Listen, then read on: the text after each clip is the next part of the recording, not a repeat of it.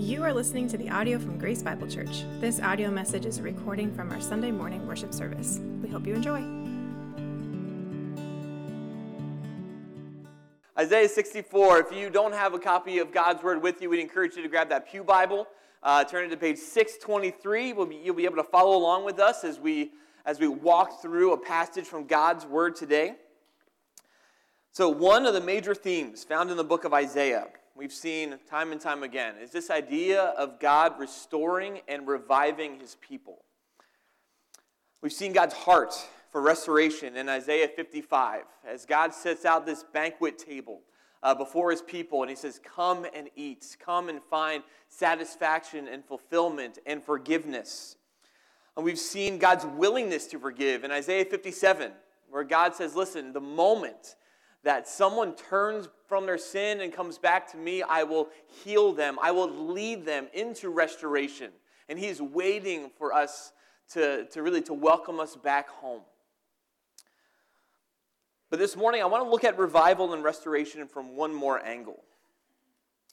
I simply want to ask the question, what do we do when revival seems out of reach? And not our own personal revival, but what do we do when we have loved ones that have walked far away from God? How do we respond? What do we do? How do we pray? What should be our response when those who claim to be God's people seem to wander farther and farther from the truth? And the prophet Isaiah finds himself asking that same question. You see, remember, he is he's watching his people drift farther and farther away from God. They worship pagan idols. They live in open sin. And they act as if everything's all right. And at the end of the book, we don't see Isaiah delivering this fiery message of repentance. We don't see Isaiah standing up in the town square condemning people for their sins. At the end of the book, we find Isaiah praying. He doesn't rebuke, he prays. He doesn't condemn, he doesn't fight. He's praying for his people. Isaiah prays to the only one he knows who can actually help. See, Isaiah knew something very important when it comes to people coming back to the Lord. He knows that this is a work of God, that God is the one that draws people to Himself. It's God who softens the hearts of men. So when God's people seem out of reach, he prayed to the only one that could reach them. So as we open up Isaiah 64 this morning, we're going to see three prayers that we can pray over those far from God. We pray for God's presence, we can pray for God's conviction, and we pray for God's mercy. So before we jump in and break it down, I want to read Isaiah 64, those first 9 verses. I just want us to catch a glimpse this morning of Isaiah's heart and his heart for his people, and then also his trust that God can actually move within their midst. And so I'm going to read these 9 verses, and then we're going to dig into Isaiah's prayer here. Isaiah 64, 1 through 9. It says, "Oh, that you would rend the heavens and come down, that the mountains might quake at your presence, as when fire kindles brushwood, and the fire causes water to boil, to make your name known to your adversaries, and that the nations might tremble at your presence. When you did awesome things that we did not look for, you came down. The mountains quaked at your presence. From of old, no one has heard or perceived by the ear. No eye has seen a God besides you, who acts for those who wait for Him. You meet Him who joyfully works righteousness, those who remember you in your ways. Behold, you were angry, and we sinned. And in our sins we have been a long time. And shall we be saved? We have all become like one who is unclean. And all our righteous deeds are like a polluted garment. We all fade like a leaf, and our iniquities like the wind take us away. There is no one who calls upon your name, who rouses himself to take hold of you. For you have hidden your face from us, and you have made us melt in the hand of our iniquities. But now, O Lord, you are our Father. We are the clay, and you are our potter. We are all the work of your hand. Be not so terribly angry, O Lord, and remember not iniquity forever. Behold, please look. God, we are all your people. And God, this morning as we open up your word, as we dig into Isaiah's prayer today, God, I pray, Lord, that we would just catch a glimpse of your love for those,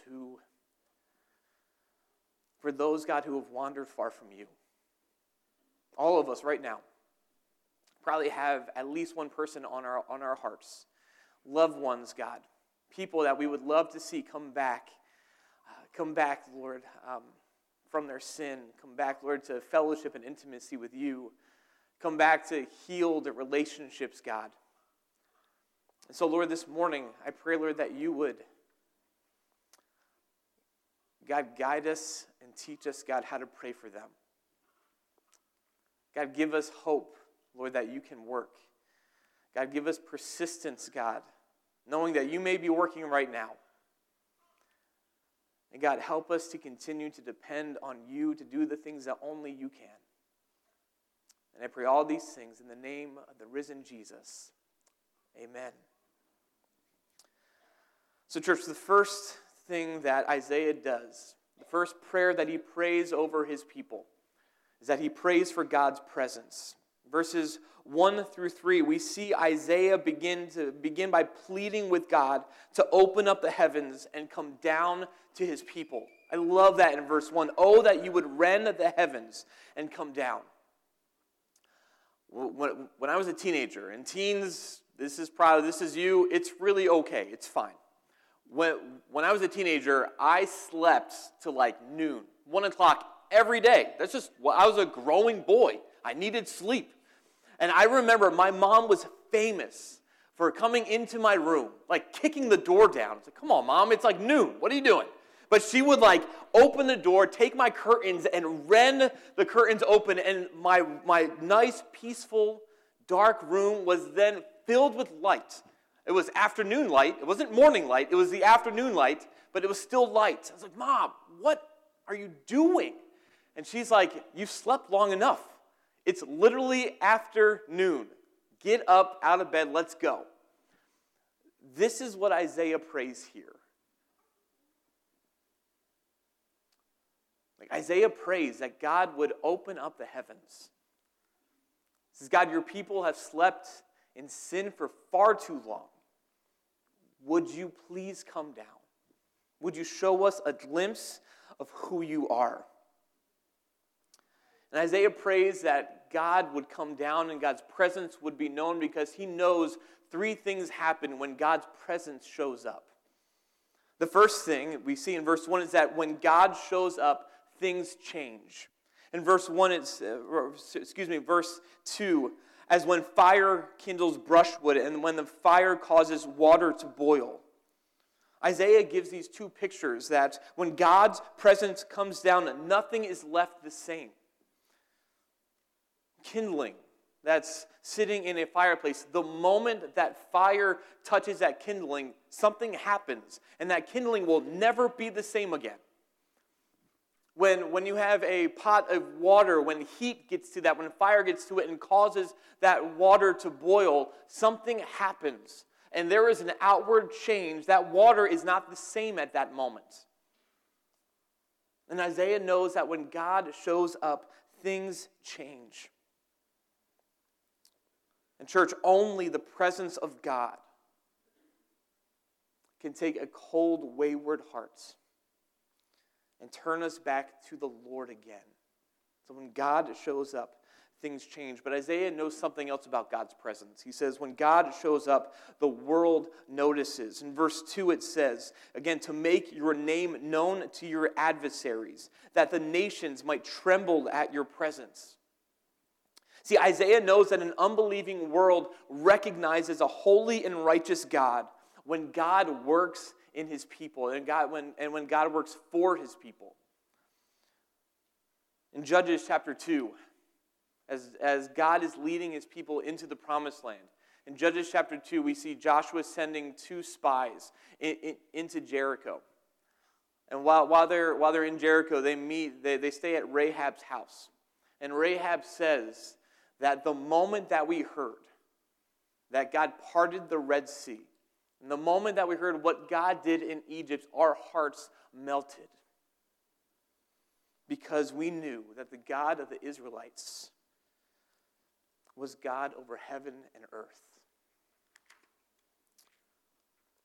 And friend, when God shows up and takes a wayward child and brings him back, the world notices. When God brings someone out from addiction, the world sees. When God heals broken relationships and years of sin and pain, church, the world is put on notice. They're put on notice that God isn't done working. And better yet, that God can do the same for them as well.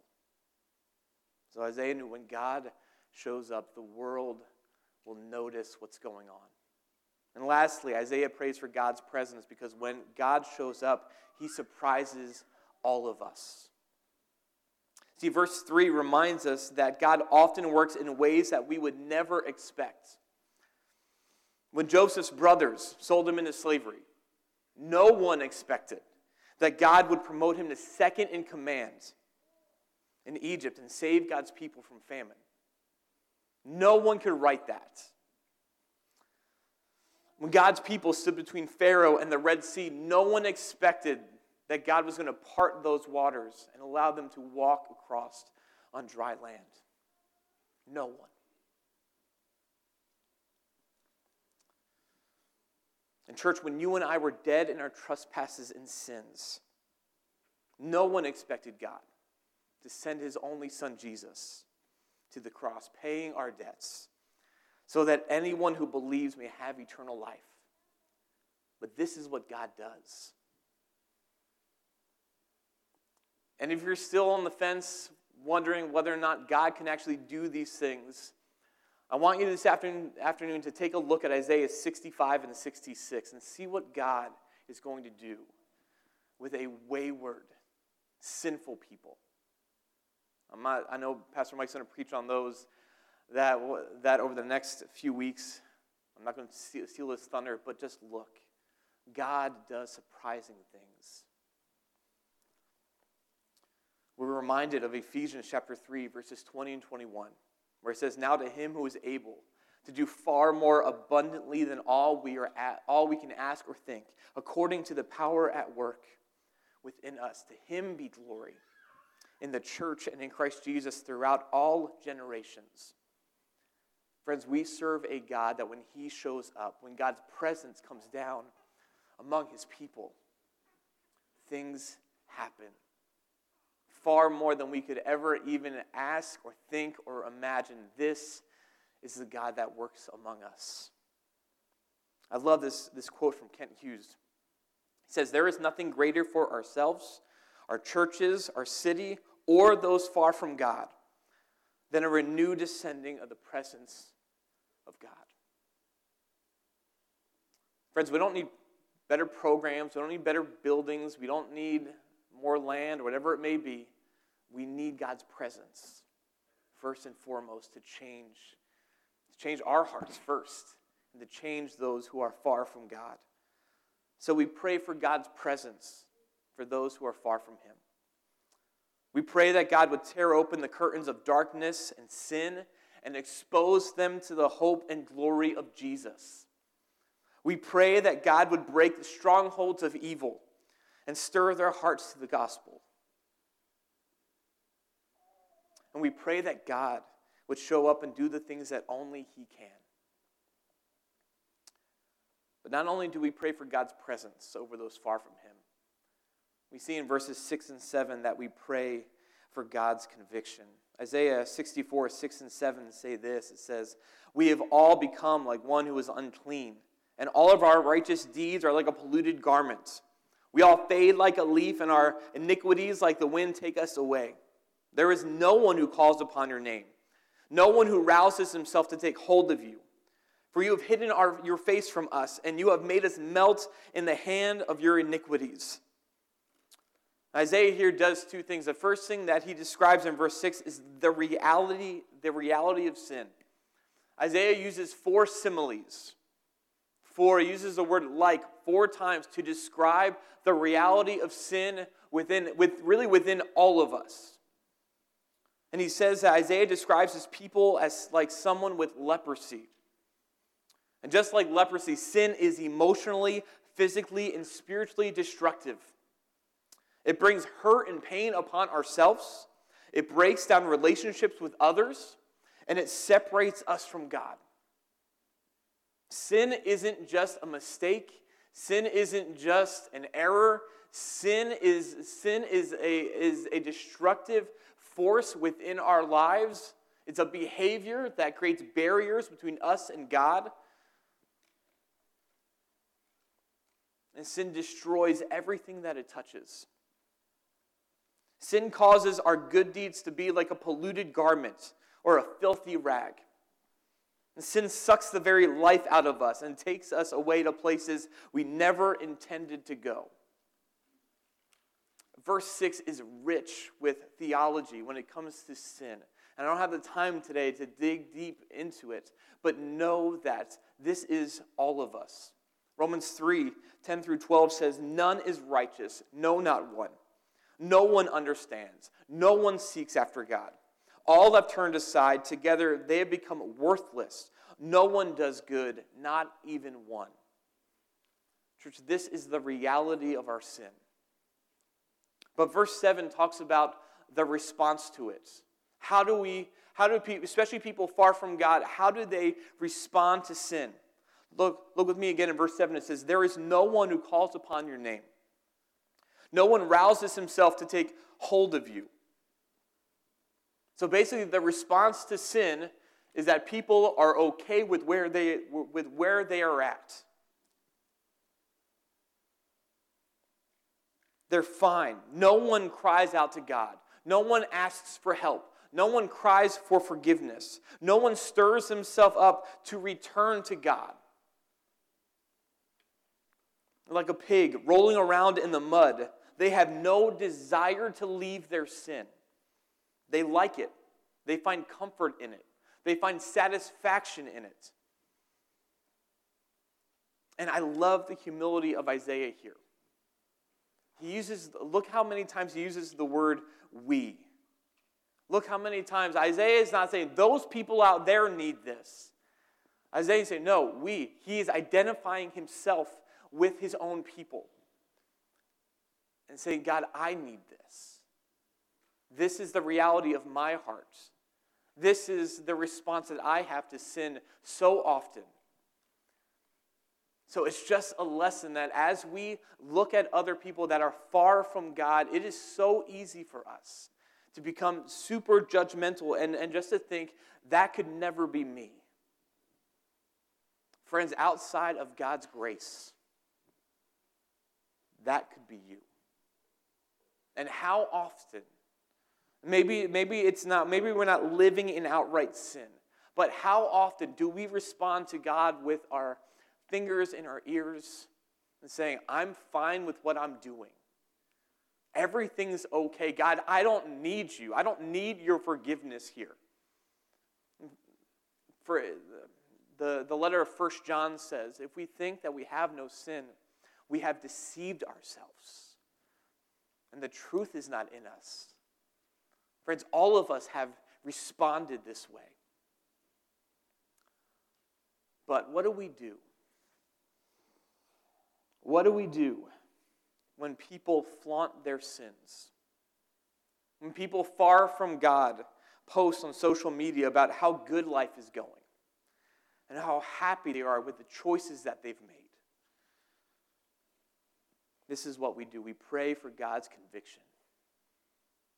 Pray for God's conviction.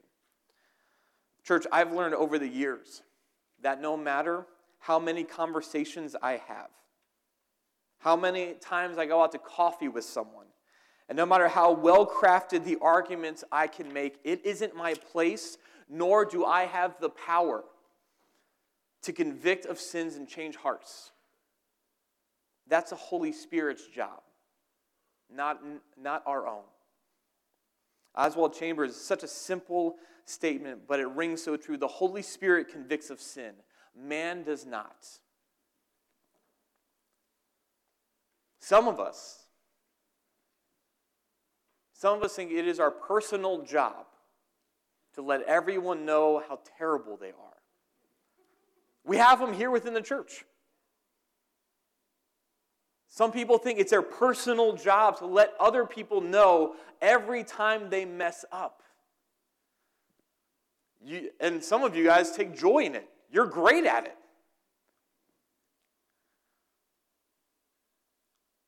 That's not our job, though. That's not our job. See, John chapter 16, verses 5 through 13, Jesus is describing the helper that would come after Jesus would ascend into heaven. And he describes the Holy Spirit's role there. He says, he is coming to convict of sin, to convict the world of sin, of righteousness, and judgment. See, it's actually the Holy Spirit's job to lead people to the truth about Jesus, the truth about themselves, and the truth about sin. And when you and I put that burden upon ourselves, we're taking a position that is not ours. We're trying to tap into power that we do not have. And instead of just letting the Holy Spirit do its job, we sometimes create barriers between them coming back to God. Because we make it our personal mission to bring people back, a job that we cannot do. Now, before you get all crazy, I'm not saying that we shouldn't confront sin. I'm not saying that we shouldn't have hard conversations, because we should. But as we do our best to pursue our loved ones far from God, are we praying? Are we praying that God would do the work that only He can do? Are you praying as you prepare? Are you praying over that coffee date you're going to have with that person? Are you praying over the conversation that you're going to have as you confront over sin? God does call us to have a ministry in people's hearts and lives. But we are to work with God, not apart from Him. And I've had to confess and ask forgiveness for trying to carry a load that I was never meant to carry. And I've been burdened for people. And instead of praying for their conviction, I've tried every which way to make them see the futility of their ways. And I bang my head against the wall.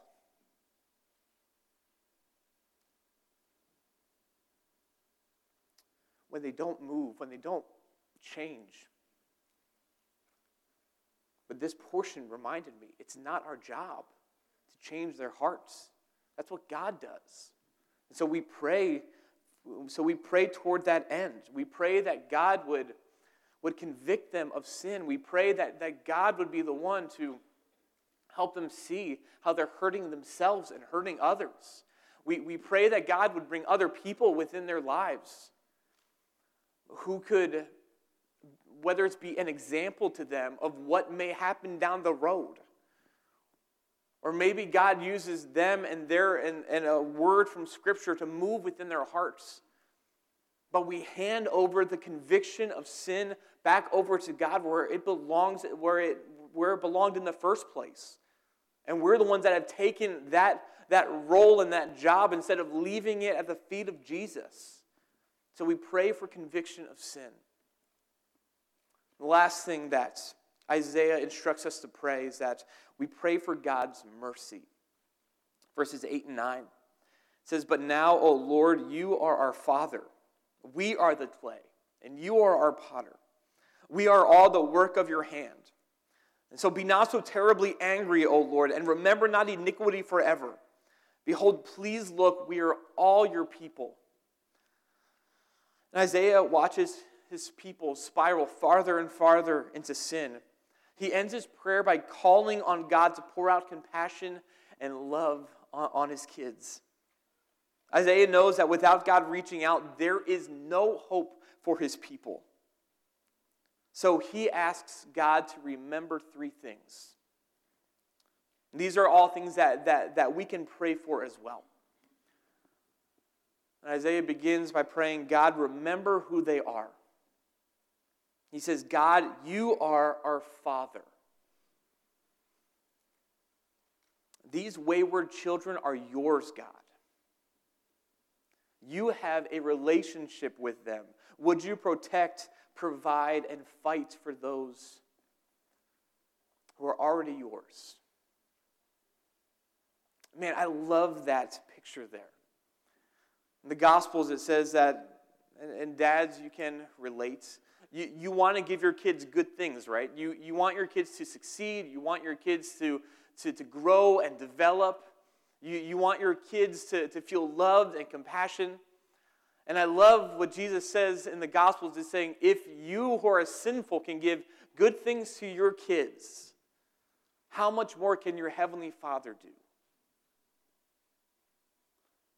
And so we pray, God, would you remember that these kids are yours?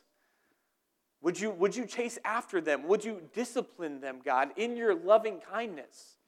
God, would you bring them back to yourself? God, remember, these are not some people that are just, that you do not have ownership of or anything like that. These are your people, God.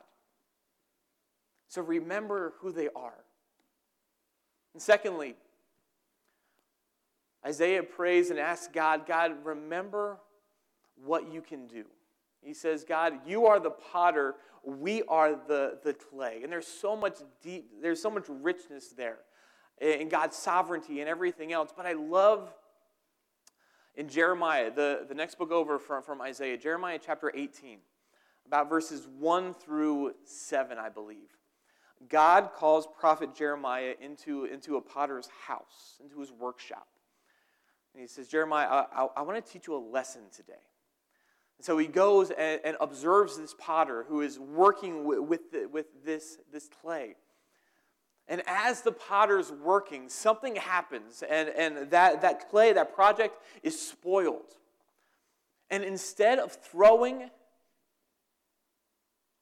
that clay away, the potter refashions it and makes it into something usable and good. And I love in verse 5, God being the master teacher. In verse 5, he says, Jeremiah, this is just a tangible reminder of what I can do for my people Israel. And church, it's a reminder for us today.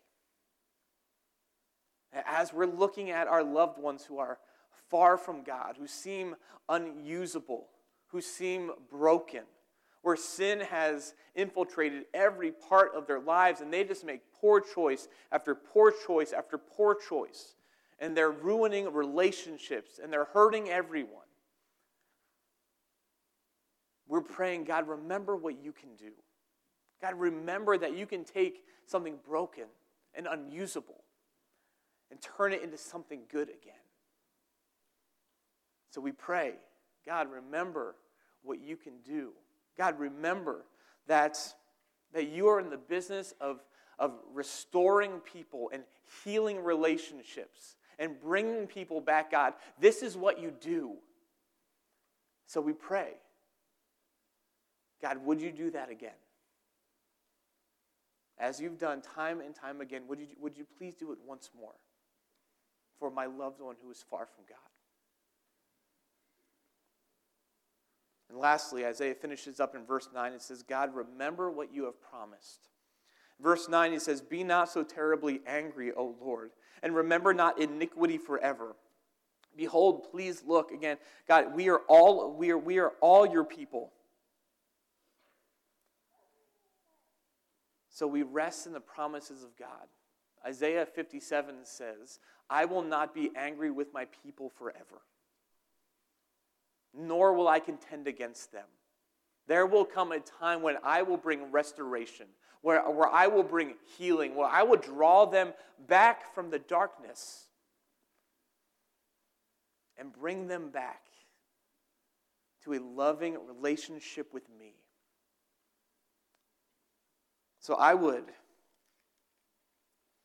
go to places like Isaiah 55 and 57. I would go to Psalm 100, 103, where I simply would pray God's promises over that loved one. Psalm 103, beginning at verse 6, says, the Lord works righteousness and justice for all who are oppressed. He made known his ways to Moses. He acts to the people of Israel. The Lord is merciful and gracious, slow to anger, and abounding in steadfast love. He does not deal with us according to our sins, nor repay us according to our iniquities. For as high as the heavens are above the earth, so great is his steadfast love for those who fear him. And as far as the east is from the west, so far does he remove our transgressions from us. I've taken that passage and often have prayed for those loved ones far from God. God, would you not treat them according to their sin? God, would you not be angry forever? God, would you restore them? God, would your steadfast love be poured out upon their lives? And we pray. We pray for God's mercy. We pray that God would look down upon them and show his favor and bring them back. We pray that God would surround them with people that would encourage them back to righteousness. We pray that God in his goodness would get their attention whatever way he can to bring them back to himself. But we pray for God's mercy. And the thing that just comes back to that Isaiah 64 rings true so much is that when people seem out of reach, we pray to the only one who can reach them.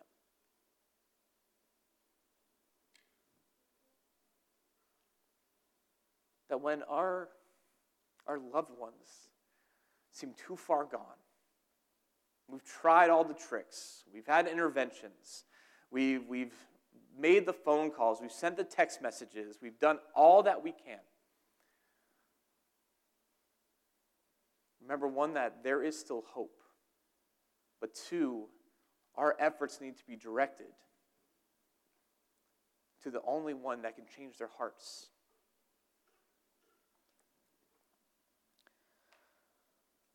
So I want you right now to think of that person. And maybe you already have. Who is that one person in your life right now that has wandered far from God? Who is that one person who, from the outside, looks there? You know that they're living in sin, but everything seems good right now. Who is that person who flaunts their choices in your family, on social media, your friends? Who's that one person for you? And I'm going to ask you to do one of two things. One, commit to praying for them. Commit to praying God's presence in their lives, that God would break through. Commit to praying for God's conviction, that they would feel the weight of their sin, that they would see the consequences there. And lastly, pray for God's mercy, that God would reach down in his compassion and love, and that God would do a work in their hearts. So I'm going to ask you to commit to praying for that person, or for some of you here, you haven't prayed. You have prayed these things before, but it's been a long time.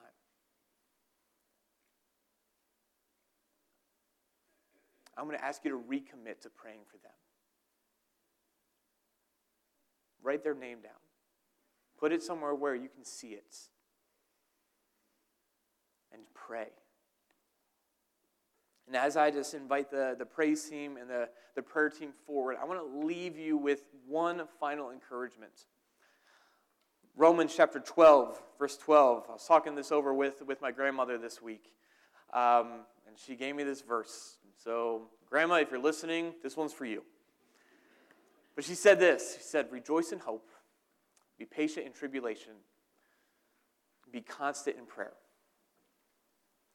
So with that in mind, pray, knowing that God can work.